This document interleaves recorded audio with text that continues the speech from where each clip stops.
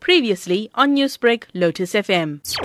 It's a sad reality that despite the amount of work that's being done by Department of Education, by NGOs working in the communities, we still find a large amount of bullying that's happening.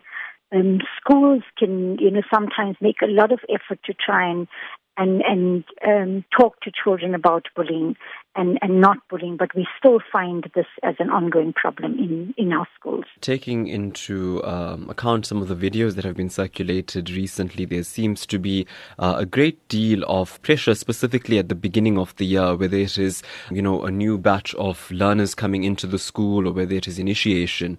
It seems like this becomes a particularly delicate time for learners. Absolutely, Taresh, and I'm so glad you talking about the issue of initiation. You're mentioning that as well.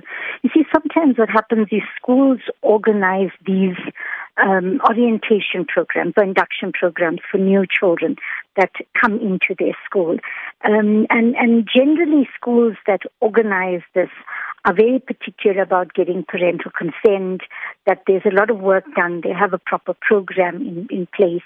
But what happens is that children sometimes will organize their own underlying initiation processes in that.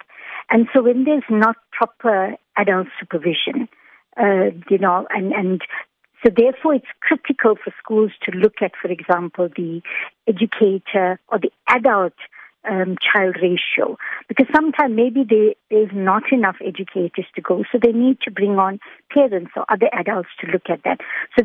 So that there's a proper oversight over children's activities, and at no time large groups of children should be left without an adult around watching over, because that's when these opportunities for initiation can happen. And well, talking about precautions, I know you touched on it, but from a school perspective, then what is your advice to curb incidents of bullying on the school playground? Absolutely. You see, studies have shown that the least amount of bullying happens in the classroom, and the most amount of bullying happens in the playgrounds and the toilets.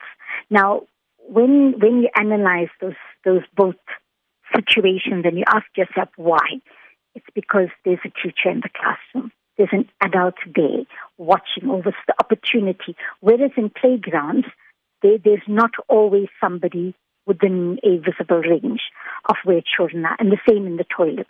Right? So therefore, a lot of bullying happens where there is the lack of adults. So the first thing is that there needs to be more adult visibility around.